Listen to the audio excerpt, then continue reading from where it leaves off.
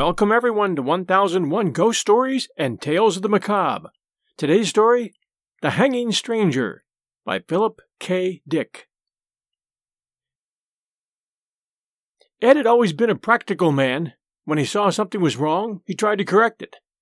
Then one day he saw it hanging in the town square. And now, our story. At 5 o'clock, Ed Loyce washed up, tossed on his hat and coat, got his car out and headed across town toward his TV sales store. He was tired. His back and shoulders ached from digging dirt out of the basement and wheeling it into the backyard. But for a 40-year-old man, he had done okay. Janet could get a new vase with the money he had saved, and he liked the idea of repairing the foundations himself. It was getting dark. The setting sun cast long rays over the scurrying commuters, tired and grim-faced. Women loaded down with bundles and packages, students swarming home from the university, mixing with clerks and businessmen and drab secretaries. He stopped his Packard for a red light, and then started it up again. The store had been open without him. He'd arrived just in time to spell the help for dinner, go over the records of the day, maybe even close a couple of sales himself. He drove slowly past the small square of green in the center of the street, the town park. There were no parking places in front of Loyce TV Sales and Service. He cursed under his breath and swung the car in a U-turn. Again he passed the little square of green with its lonely drinking fountain and bench and single lamppost. From the lamppost something was hanging, a shapeless dark bundle, swinging a little with the wind, like a dummy of some sort. Loyce rolled down his window and peered out. What the hell was it? A display of some kind? Sometimes the Chamber of Commerce put up displays in the square. Again he made a U-turn and brought his car around. He passed the park and concentrated on the dark bundle. It wasn't a dummy, and if it was a display, it was a strange kind. The hackles on his neck rose, and he swallowed uneasily. Sweat slid out on his face and hands. It was a body. A human body. "Look at it," Loyce snapped. "Come on out here." Don Ferguson came slowly out of the store, buttoning his pinstripe coat with dignity. "This is a big deal, Ed. I can't just leave the guy standing there." "You see it?" Ed pointed into the gathering gloom. The lamppost jutted up against the sky, the post and the bundle swinging from it. "There it is. How the hell long has it been there?" His voice rose excitedly. "What's wrong with everybody? They just walk on past." Don Ferguson lit a cigarette slowly. "Take it easy, old man. There must be a good reason, or it wouldn't be there." "A reason? What kind of reason?" Ferguson shrugged. "Like the time the Traffic Safety Council put that wrecked Buick there. Some sort of civic thing. How would I know? Jack Potter from the shoe shop joined them." "What's up, boys?" "There's a body hanging from the lamppost," Loyce said. "I'm going to call the cops." "They must know about it," Potter said, "or otherwise it wouldn't be there." "I got to get back in." Ferguson headed back into the store. "Business before pleasure, you know." Loyce began to get hysterical. "You see it? You see it hanging there? A man's body! A dead man!" Sure, Ed. I saw it this afternoon when I went out for coffee." "You mean it's been there all afternoon?" "Sure. What's the matter?" Potter glanced at his watch. "Have to run. See you later, Ed." Potter hurried off, joining the flow of people moving along the sidewalk. Men and women passing by the park. A few glanced up curiously at the dark bundle, and then went on. Nobody stopped. Nobody paid any attention. "I'm going nuts," Lloyd whispered. He made his way to the curb and crossed out into traffic, among the cars. Horns honked angrily at him. He gained the curb and stepped up onto the little square of green. The man had been middle-aged. His clothing was ripped and torn, a gray suit splashed and caked with dried mud. A stranger. Loyce had never seen him before. Not a local man. His face was partly turned away, and in the evening wind he spun a little, turning gently, silently. His skin was gouged and cut. Red gashes, deep scratches of congealed blood. A pair of steel-rimmed glasses hung from one ear, dangling foolishly. His eyes bulged. His mouth was open, tongue thick, and ugly blue. "For heaven's sake," Lois muttered, sickened. He pushed down his nausea and made his way back to the sidewalk. He was shaking all over, with revulsion and fear. Why? Who was the man? Why was he hanging there? What did it mean? And why didn't anybody notice? He bumped into a small man hurrying along the sidewalk. "Watch it," the man grated. "Oh, it's you, Ed." Ed nodded dazedly. "Hello, Jenkins." "What's the matter?" The stationary clerk caught Ed's aim. "You look sick." "The body. There, in the park." "Sure, Ed." Jenkins led him into the alcove of Lois TV Sales and Service. "Take it easy." Margaret Henderson from the jewelry store joined them. "Something wrong?" "Ed's not feeling well." Lois yanked himself free. "How can you stand here? Don't you see it? For God's sake!" "What's he talking about?" Margaret asked nervously. "The body," Ed shouted. "The body, hanging there." More people collected. "Is he sick? It's Ed Lois." "You okay, Ed?" "The body!" Lois screamed, struggling to get past them. Hands caught at him. He tore loose. "Let me go!" "The police! Somebody get the police!" "Ed! Better get a doctor." "He must be sick." "Or drunk." Lois fought his way through the people. He stumbled and half fell. Through a blur he saw rows of faces, curious, concerned, anxious. Men and women halting to see what the disturbance was. He fought past them toward his store. He could see Ferguson inside talking to a man, showing him an Emerson TV set. Pete Foley in the back at the service counter, setting up a new Philco. Lois shouted at them frantically. His voice was lost in the roar of traffic and the murmuring around him. "Do something!" he screamed. "Don't stand there! Do something! Something's wrong! Something's happened!" The crowd melted respectfully for the two heavy-set cops moving efficiently toward Lois. "Name?" the cop with the notebook murmured. "Lois." He mopped his forehead wearily. "Edward C. Lois. Listen to me. Back there." "Address?" the cop commanded. The police car moved swiftly through traffic, shooting among the cars and buses. Lois sagged against the seat, exhausted and confused. He took a deep, shuddering breath. 1368 Hearst Road. "Is that here in Pikeville?" "That's right." Lloyd pulled himself up with a violent effort. "Listen to me! Back there, in the square, hanging from the lamppost." "Where were you today?" the cop behind the wheel demanded. "Where?" Lois echoed. "You weren't in your shop, were you?" "No." He shook his head. "No, I was home. Down in the basement." "In the basement?" "Digging. A new foundation. Getting out the dirt to pour a cement frame." "Why? What has that to do with anything?" "Was anybody else down there with you?" "No, my wife was downtown. My kids were at school." Lois looked from one heavy-set cop to the other. Hope flickered across his face. Wild hope.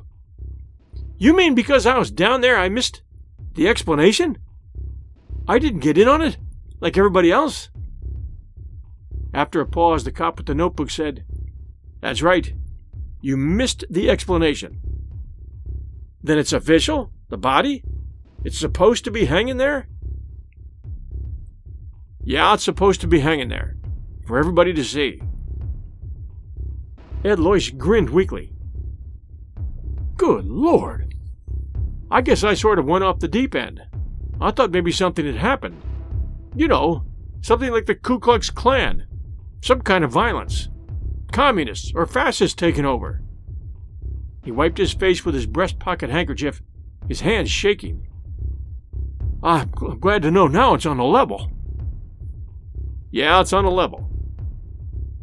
The police car was getting near the Hall of Justice. The sun had set.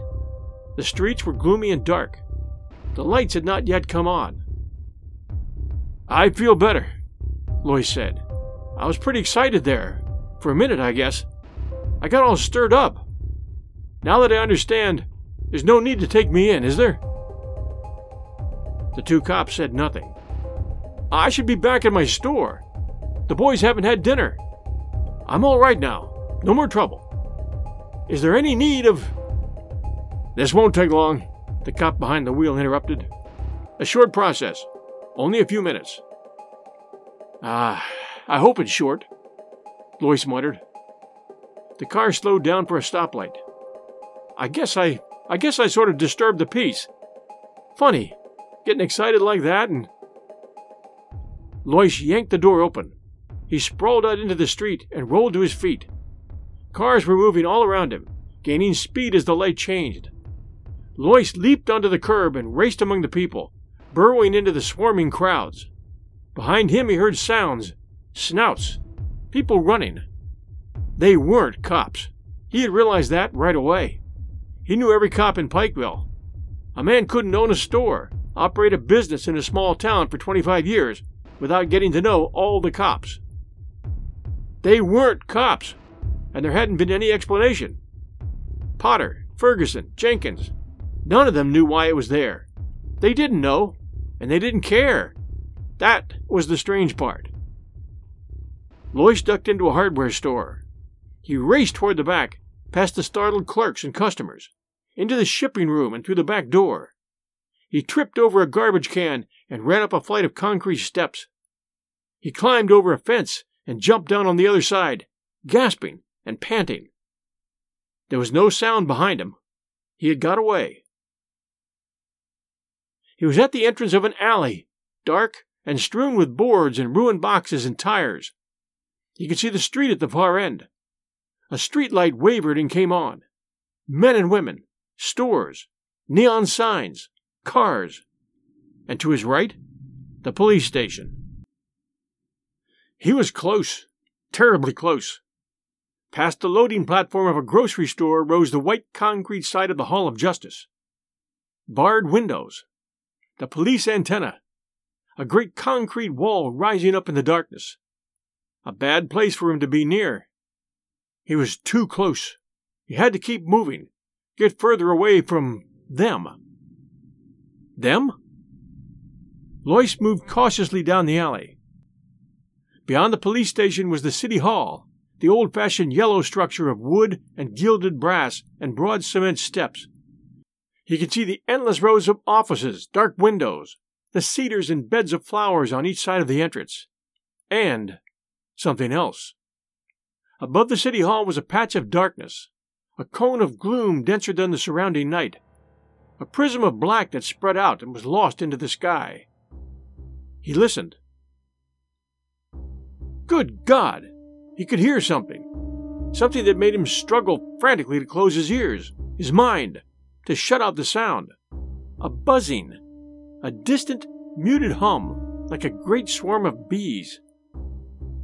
Lois gazed up, rigid with horror. The splotch of darkness hanging over the city hall. Darkness so thick it seemed almost solid. In the vortex something moved. Flickering shapes. Things descending from the sky, pausing momentarily above the city hall, fluttering over it in a dense swarm, and then dropping silently onto the roof. Shapes. Fluttering shapes from the sky, from the crack of darkness that hung above him. He was seeing them. For a long time, Lois watched, crouched behind a sagging fence in a pool of scummy water. They were landing. Coming down in groups, landed on the roof of the city hall and disappearing inside. They had wings, like giant insects of some kind. They flew and fluttered and came to rest, and then crawled out crab fashion, sideways, across the roof, and into the building. He was sickened and fascinated. cold night wind blew around him, and he shuddered. He was tired, dazed with shock. On the front steps of the city hall were men, standing here and there. Groups of men coming out of the building and halting for a moment before going on. Were there more of them? It didn't seem possible. What he saw descending from the black chasm weren't men. They were alien, from some other world, some other dimension. Sliding through this slit, this break in the shell of the universe. Entering through this gap, winged insects from another realm of being. On the steps of the city hall, a group of men broke up. A few moved toward a waiting car. One of the remaining shapes started to re-enter the city hall. It changed its mind and turned to follow the others. Lois closed his eyes in horror. His senses reeled. He hung on tight, clutching at the sagging fence. The shape, the man shape, had abruptly fluttered up and flapped after the others. It flew to the sidewalk and came to rest among them. Pseudo-men, imitation men, insects with ability to disguise themselves as men, like other insects familiar to Earth, protective coloration, mimicry. Lois pulled himself away. He got slowly to his feet. It was night. The alley was totally dark, but maybe they could see in the dark. Maybe darkness made no difference to them.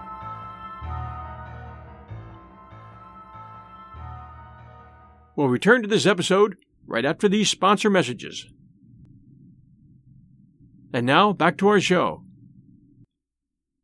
He left the alley cautiously and moved out onto the street.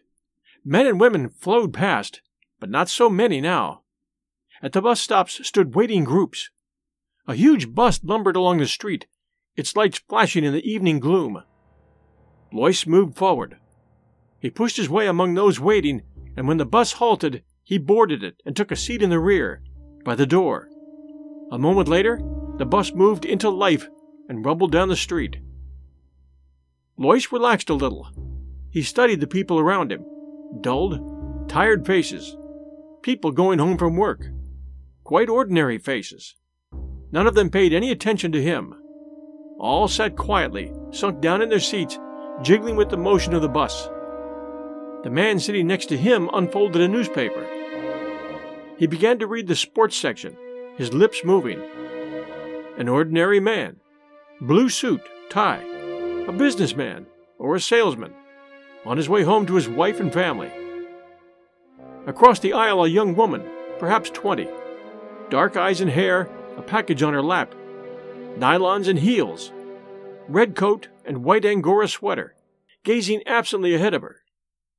A high school boy in jeans and black jacket. A great triple-chinned woman with an immense shopping bag loaded with packages and parcels. Her thick face dim with weariness. Ordinary people. The kind that rode the bus every evening, going home to their families, to dinner. Going home with their minds dead, controlled, filmed over with the mask of an alien being that had appeared and taken possession of them, their town, their lives. Himself, too, except that he happened to be deep in his cellar instead of in the store. Somehow, he had been overlooked. They had missed him. Their control wasn't perfect, foolproof. Maybe there were others. Hope flickered in Lois. They weren't omnipotent. They had made a mistake, not got control of him. Their net, their field of control, had passed over him. He had emerged from his cellar as he'd gone down. Apparently their power zone was limited. A few seats down the aisle, a man was watching him. Lois broke off his chain of thought. A slender man with dark hair and a small mustache. Well-dressed, brown suit and shiny shoes. A book between his small hands. He was watching Lois, studying him intently. He turned quickly away. Lois tensed. One of them? Or another they had missed? The man was watching him again. Small dark eyes, alive and clever. Shrewd. A man too shrewd for them, or one of the things itself, an alien insect from beyond. The bus halted. An elderly man got on slowly and dropped his token into the box. He moved down the aisle and took a seat opposite Lois. The elderly man caught the sharp-eyed man's gaze. For a split second something passed between them, a look rich with meaning. Lois got to his feet. The bus was moving. He ran to the door. One step down into the well. He yanked the emergency door release. The rubber door swung open. "Hey!" the driver shouted, jamming on the brakes. "What the hell?" Lois squirmed through. The bus was slowing down. Houses on all sides. A residential district. Lawns and tall apartment buildings. Behind him, the bright-eyed man had leaped up. The elderly man was also on his feet. They were coming after him. Lois leaped. He hit the pavement with terrific force and rolled against the curb. Pain lapped over him. Pain and a vast tide of blackness. Desperately, he fought it off. He struggled to his knees and then slid down again. The bus had stopped. People were getting off. Lois groped around. His fingers closed over something. A rock lying in the gutter. He crawled to his feet, grunting with pain. A shape loomed before him. A man. The bright-eyed man with the book. Lois kicked. The man gasped and fell. Lois brought the rock down. The man screamed and tried to roll away. "Stop! For God's sakes, listen!" He struck again. A hideous crunching sound. The man's voice cut off and dissolved in a bubbling wail. Lois scrambled up and back. The others were there now, all around him. He ran awkwardly down the sidewalk, up a driveway. None of them followed him. They had stopped and were bending over the inert body of the man with the book, the bright-eyed man who had come after him. Had he made a mistake? But it was too late to worry about that. He had to get out, away from them, out of Pikeville, beyond the crack of darkness. The rent and tear between their world and his. "Ed!" Janet Lois backed away nervously. "What is it? What?" Ed Lois slammed the door behind him and came into the living room. "Pull down the shades. Quick." Janet moved toward the window. "But—" "Do as I say. Who else is here besides you?" "Nobody. Just the twins. They're upstairs in their room. What happened? You look so strange. Why are you home?"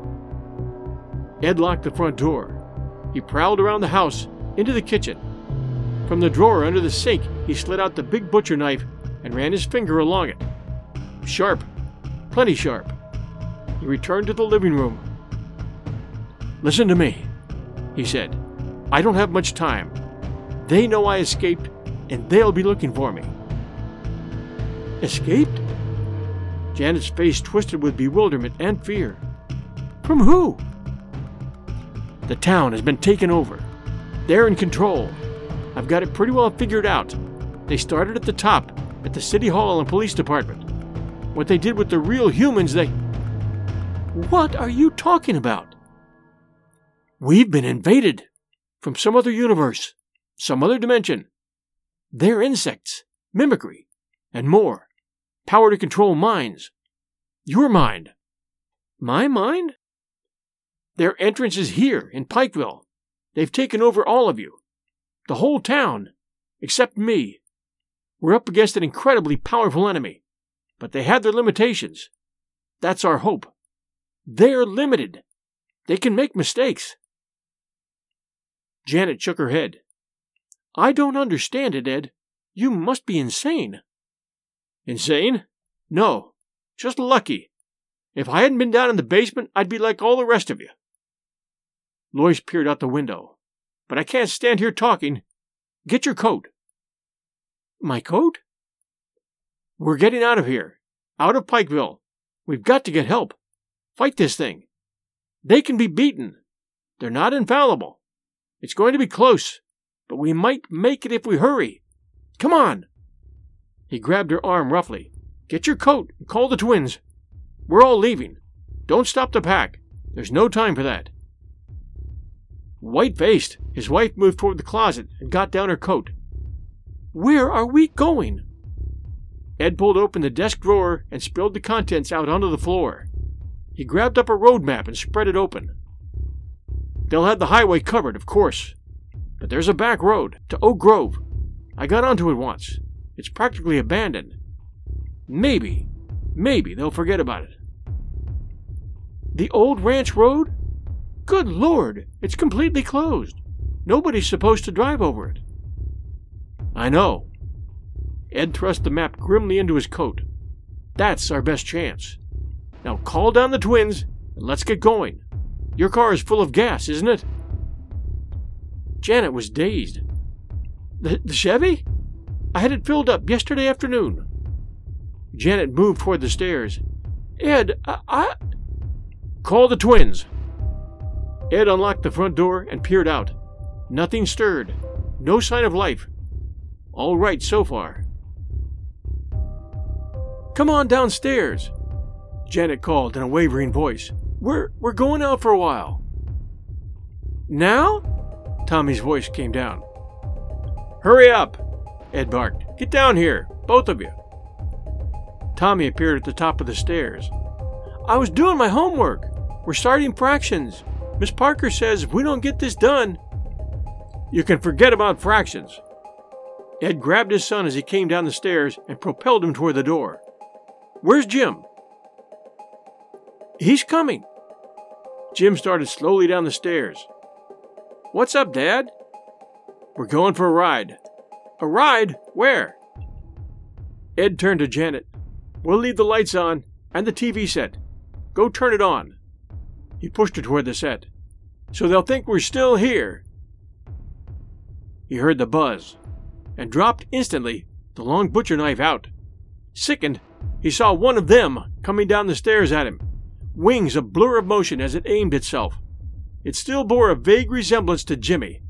It was small, a baby one. A brief glimpse, the thing hurtling at him, cold, multi-lensed inhuman eyes. Wings, body still clothed in yellow t-shirt and jeans, the mimic outline still stamped on it. A strange half-turn of its body as it reached him. Ah, what was it doing? A stinger. Lois stabbed wildly at it. It retreated, buzzing frantically. Lois rolled and crawled toward the door. Tommy and Janet stood still as statues, faces blank. Watching without expression, Lloyd stabbed again. This time the knife connected. The thing shrieked and faltered. It bounced against the wall and fluttered down. Something lapped through his mind. A wall of force, energy, an alien mind probing into him. He was suddenly paralyzed. The mind entered his own, touched against him briefly, shockingly. An utter alien presence settling over him. And then it flickered out as the thing collapsed in a broken heap on the rug. It was dead. He turned it over with his foot. It was an insect, a fly of some kind. Yellow t-shirt, jeans. His son, Jimmy. He closed his mind tight. It was too late to think about that. Savagely, he scooped up his knife and headed toward the door. Janet and Tommy stood stone still, neither of them moving.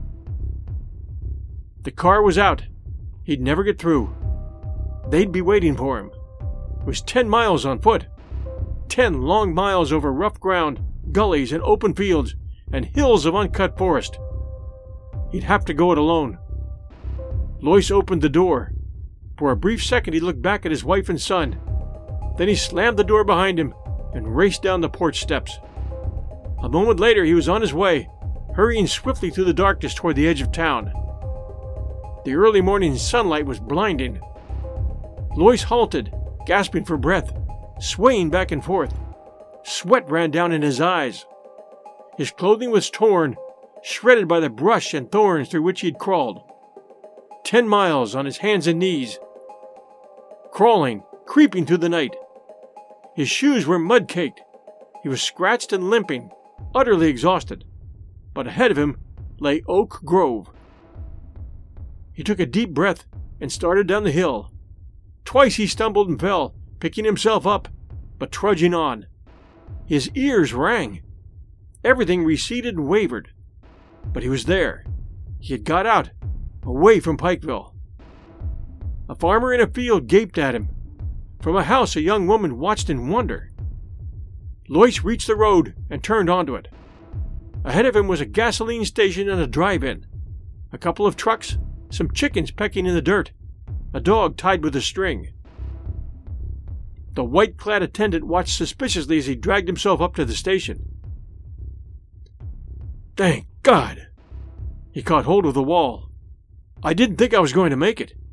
They followed me most of the way. I could hear them buzzing and flitting around behind me. What happened? The attendant demanded. You in a wreck? A hold-up? Lois shook his head wearily. They have the whole town, the city hall and the police station. They hung a man from the lamppost. That was the first thing I saw. They've got all the roads blocked. I saw them hovering over the cars coming in. About 4 this morning I got beyond them. I knew it right away. I could feel them leave. And then the sun came up. The attendant licked his lip nervously. You're out of your head. I better get a doctor. Get me into Oak Grove, Lois gasped. He sank down on the gravel. We've got to get started, cleaning them out. We got to get started right now. They kept the tape recorder going all the time he talked. When he had finished, the commissioner snapped off the recorder and got to his feet. He stood for a moment, deep in thought. Finally, he got out his cigarettes and lit up slowly, a frown on his beefy face. You don't believe me, Lois said. The commissioner offered him a cigarette. Lois pushed it impatiently away. Suit yourself. The commissioner moved over to the window and stood for a time looking out at the town at Oak Grove. I believe you, he said abruptly. Lois sagged. Thank God. So you got away. The commissioner shook his head. You were down in your cellar instead of at work. A freak chance. 1 in a million. Lois sipped some of the black coffee they'd brought him. I have a theory, he murmured. Yeah, what is it? About them. Who they are. They take over one area at a time, starting at the top, the highest level of authority, working down from there in a widening circle. When they're firmly in control, they go on to the next town. They spread, slowly, very gradually. I think it's been going on for a long time. A long time? Thousands of years. I don't think it's new. Yeah, why do you say that? When I was a kid, a picture they showed us in Bible League. A religious picture, an old print. The enemy gods defeated by Jehovah. Moloch, Beelzebub, Moab, Balaam, Ashtaroth. Yeah, and so? They were all represented by figures. Lois looked up at the commissioner. Beelzebub was represented as a giant fly. The commissioner grunted. Meh, an old struggle. An old struggle. They've been defeated. The Bible's an account of their defeats. They make gains, but finally they're defeated. Why defeated? They can't get everyone. They didn't get me, and they never got the Hebrews. The Hebrews carried the message to the whole world. The realization of the danger. The 2 men on the bus. I think they understood. Had escaped, like I did. He clenched his fists. I killed one of them. I made a mistake. I was afraid to take a chance. The commissioner nodded. Yeah, they'd undoubtedly had escaped, as you did. Freak accidents. But the rest of the town was firmly in control. He turned from the window. Well, Mr. Lois, you seem to have figured everything out. Not everything. The hanging man. The dead man hanging from the lamppost. I don't understand that. Why? Why did they deliberately hang him there? Well, that's pretty simple. The commissioner smiled faintly. Bait. Lois stiffened. His heart stopped beating. Bait? What do you mean? To draw you out, make you declare yourself, so they'd know who was under control and who had escaped. Lois recoiled with horror. Then they expected failures. They anticipated... He broke off.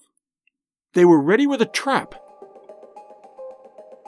And you showed yourself. You reacted.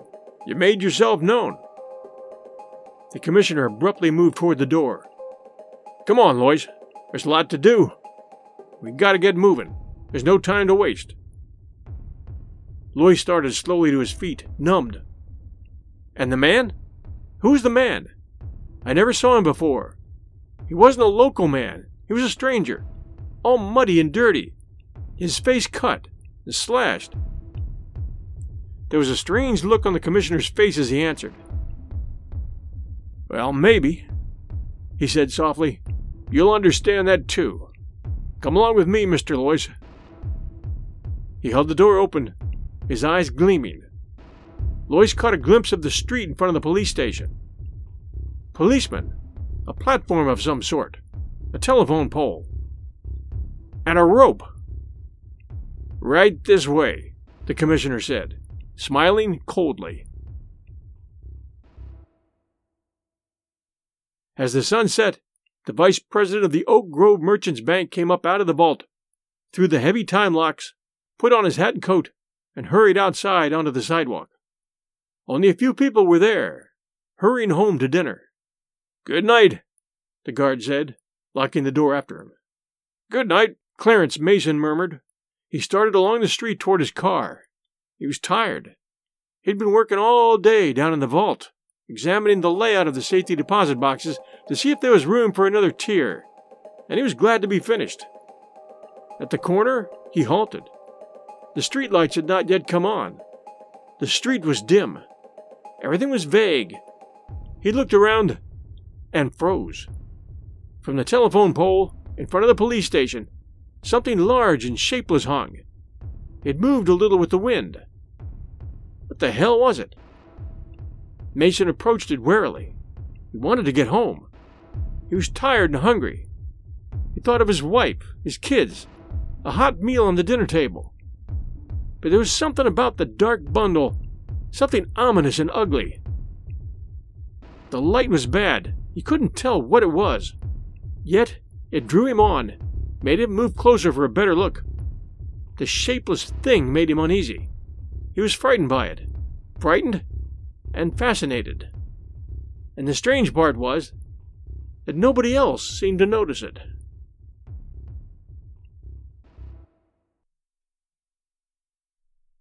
Thanks for joining us at 1001 Ghost Stories and Tales of the Macabre. We hope you enjoyed The Hanging Stranger by Philip K. Dick. And if you did, Apple listeners, please send us a review. And everyone, we're a brand new show. Please do tell others. We would appreciate that very much. Our episodes come out every Sunday night at 8 p.m. Eastern Time. Until next Sunday night, everyone stay safe. And we'll be back soon.